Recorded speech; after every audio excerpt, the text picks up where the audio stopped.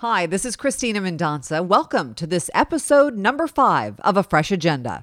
This is A Fresh Agenda, bringing your productivity and creativity together to generate your deepest work. Here is Christina Mendonça. Hello, I'm Christina Mendonça, and this is A Fresh Agenda, where we talk to innovators, entrepreneurs, and people who are doing the deep work to make life better for all of us. Even before this season's devastating wildfires in Northern California, I was researching this NASA U.S. Forest Service project to build better emergency fire shelters. Now, these are those foil-looking pouches that firefighters unfold and crawl into when they're trapped in a wildland fire. They are, in many cases, a life-saving last resort, but they're definitely not a guarantee.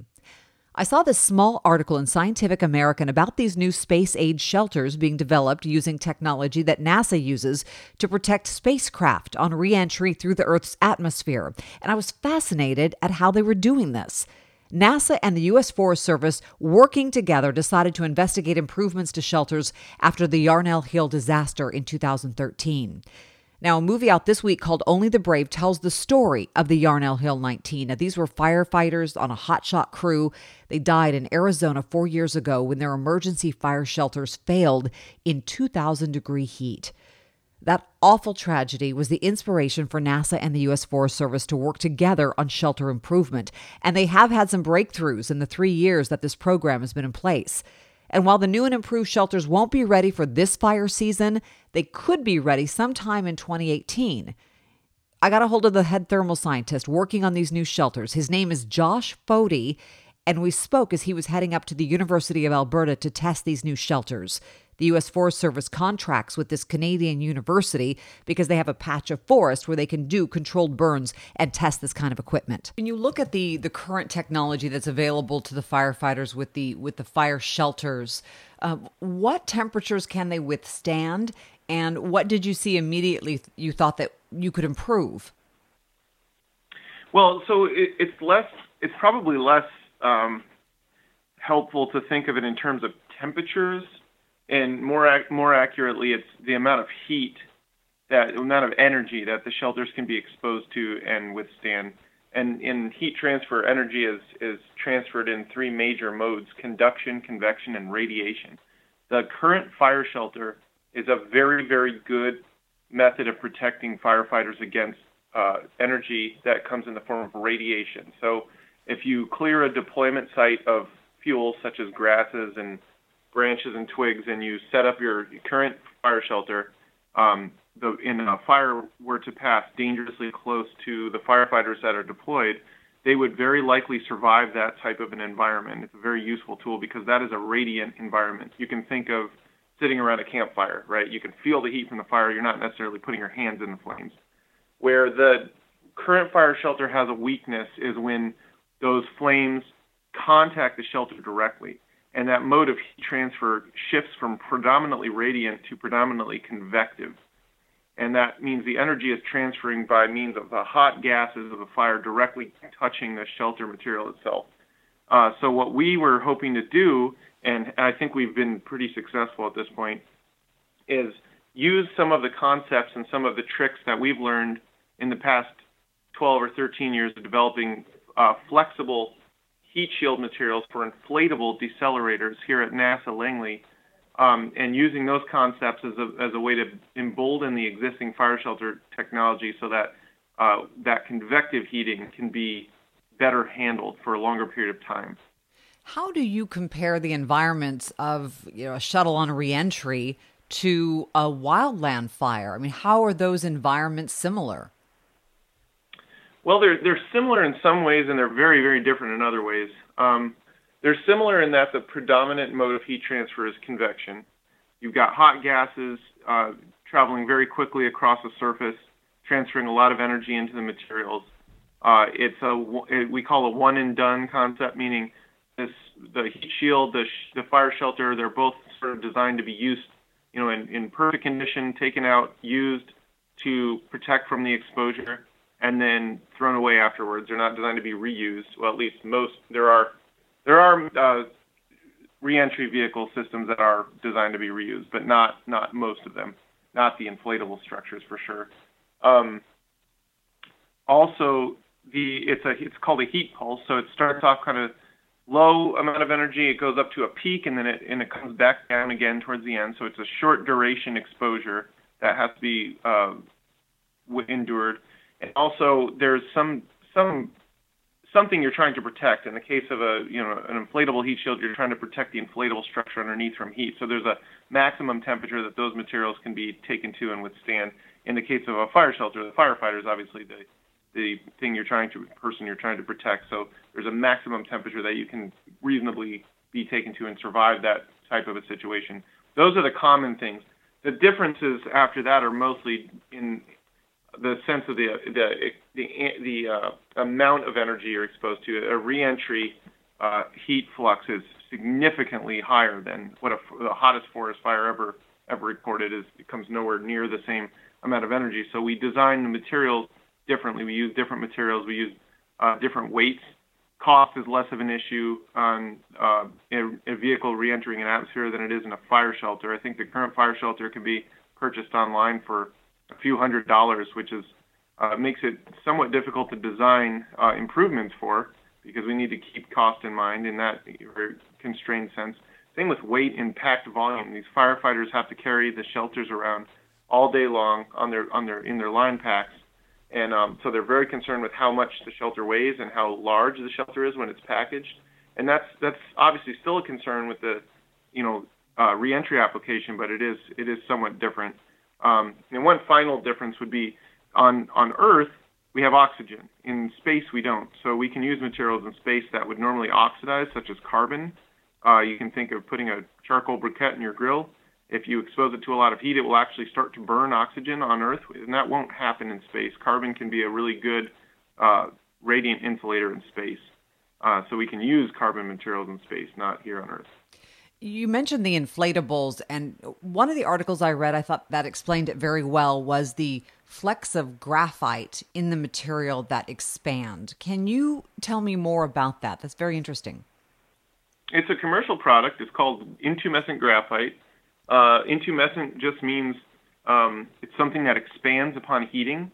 So it's graphite that's been steeped in a chemical solution. Probably most of it is water.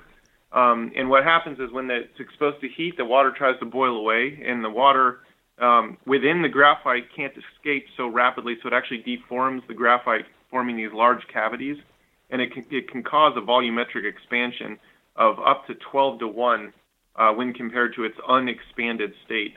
If you've ever played with those little grow worms on the 4th of July, it's like a little pellet, and you light the top of it, and it kind of turns into this really long, snaky thing when it's done burning. It's really the same concept. And that helps us because we can embed insulations with these intumescent graphite flakes. You can think of it like a smart material. So you can pack this tiny little shelter around all day long, and it doesn't take so much volume up. But then when you really need it to turn into a big puffy blanket, it does so right at the perfect moment, and that's when it's exposed to heating. Is that something as a direct result of the space age technology, or is that something in existence that you used within this new product? It's something that existed before we began our project. I can't really tell you where it originated. It may have come from space technology. It may not have. I don't know. Okay.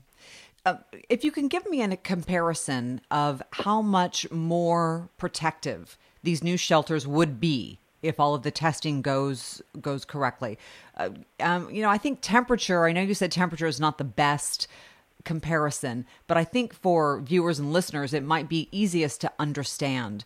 What would be the difference between current shelters and the future shelters that you're designing?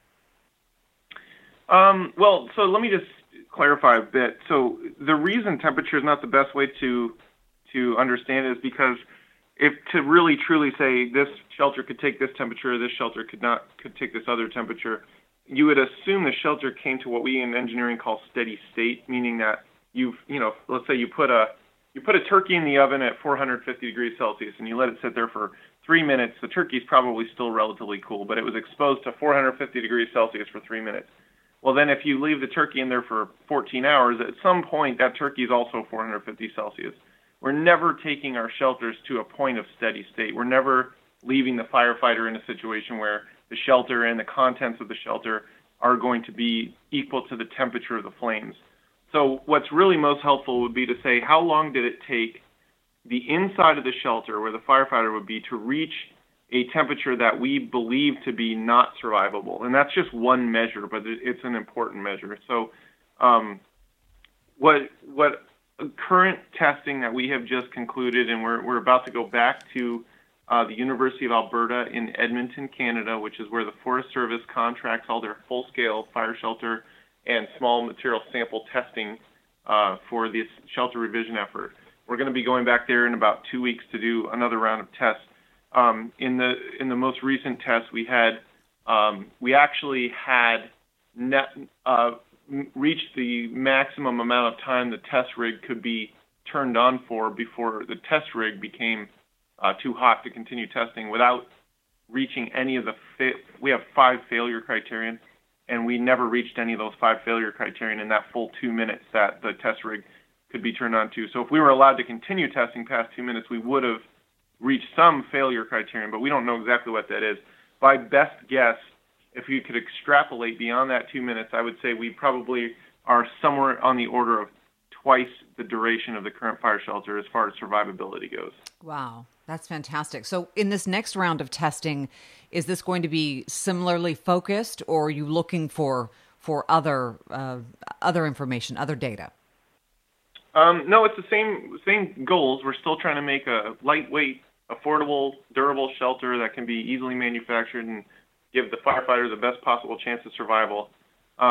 This next test is focusing on some concepts that are a little bit lighter and a little bit smaller than the one that we just recently tested. The one that we recently tested was really in the same ballpark. I don't want to paint the picture that it was this large, bulky thing. It was not. But we can do better. And I know that the Forest Service had conducted a survey with firefighters, I think about 2 years ago. You'd have to cross-check that. They have a website, National Interagency Fire something Center, I think, NIFC. And that survey, I believe, is up on that website. But so I was surprised to find there was a large portion of firefighters who would be happy to take a shelter that gave them actually worse protection, but weighed less and had less volume. So we're taking those volume and mass constraints very seriously. So that's the reason for the reduction. What is the current weight of a fire shelter? Is it about 4 pounds? I thought I read something about 4 pounds. Yeah, 4.3 pounds roughly packed, and it takes about 230 cubic inches of space up when it's packaged.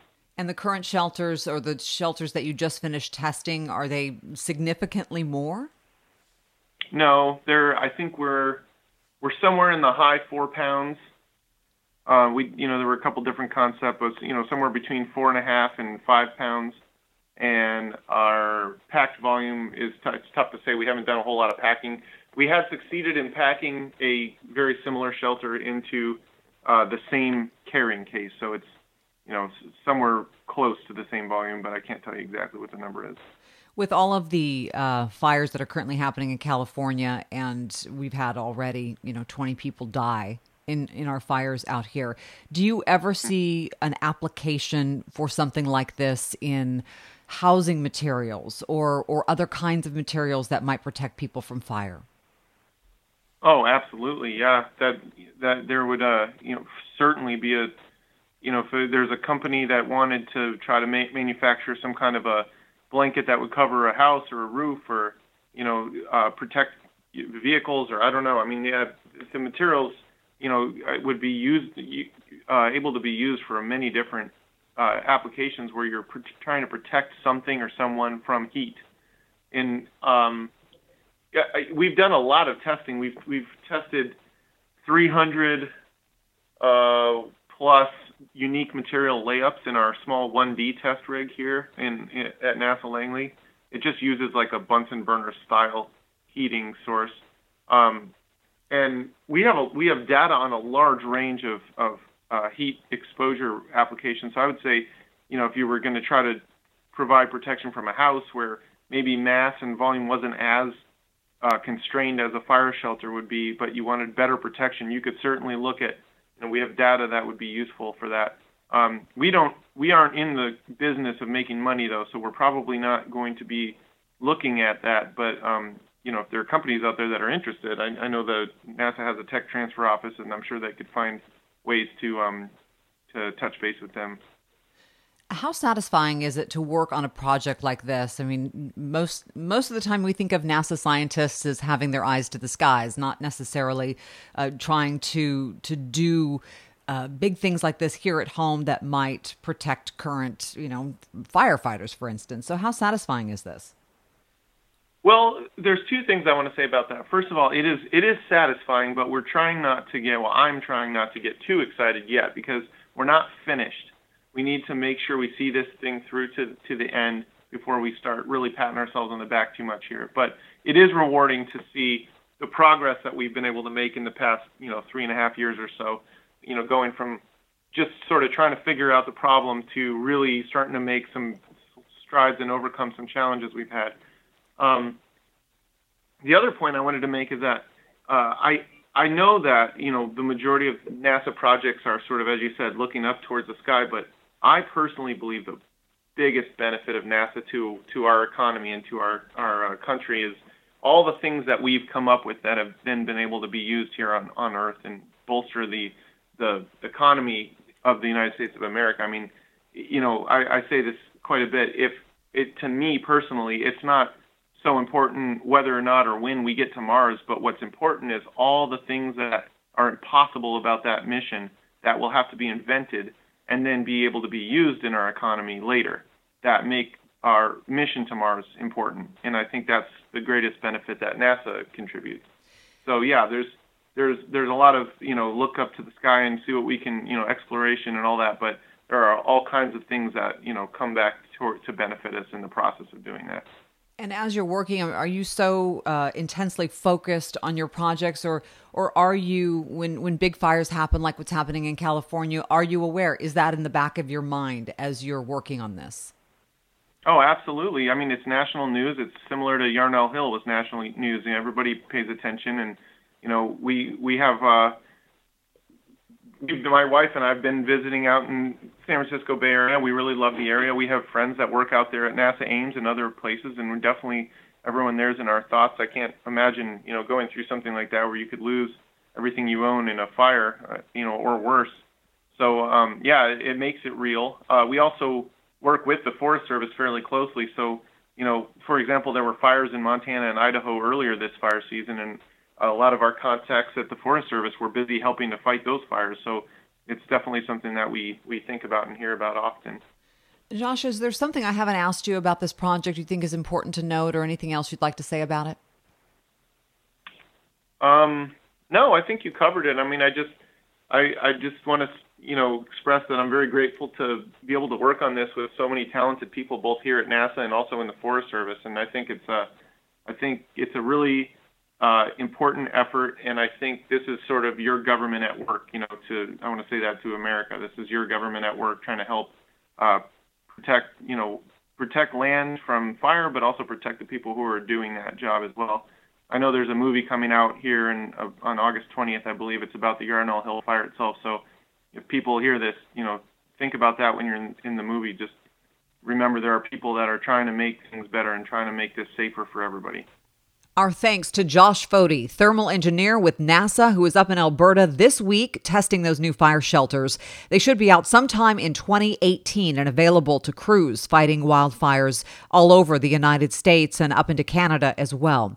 So we thank him for his time. By the way, the movie Only the Brave, Josh misspoke. He said August 20th. It's actually October 20th. That movie is out right now, which talks about the Yarnell Hill 19, which was that horrible incident that was the inspiration for NASA and the U.S. Forest Service to work together.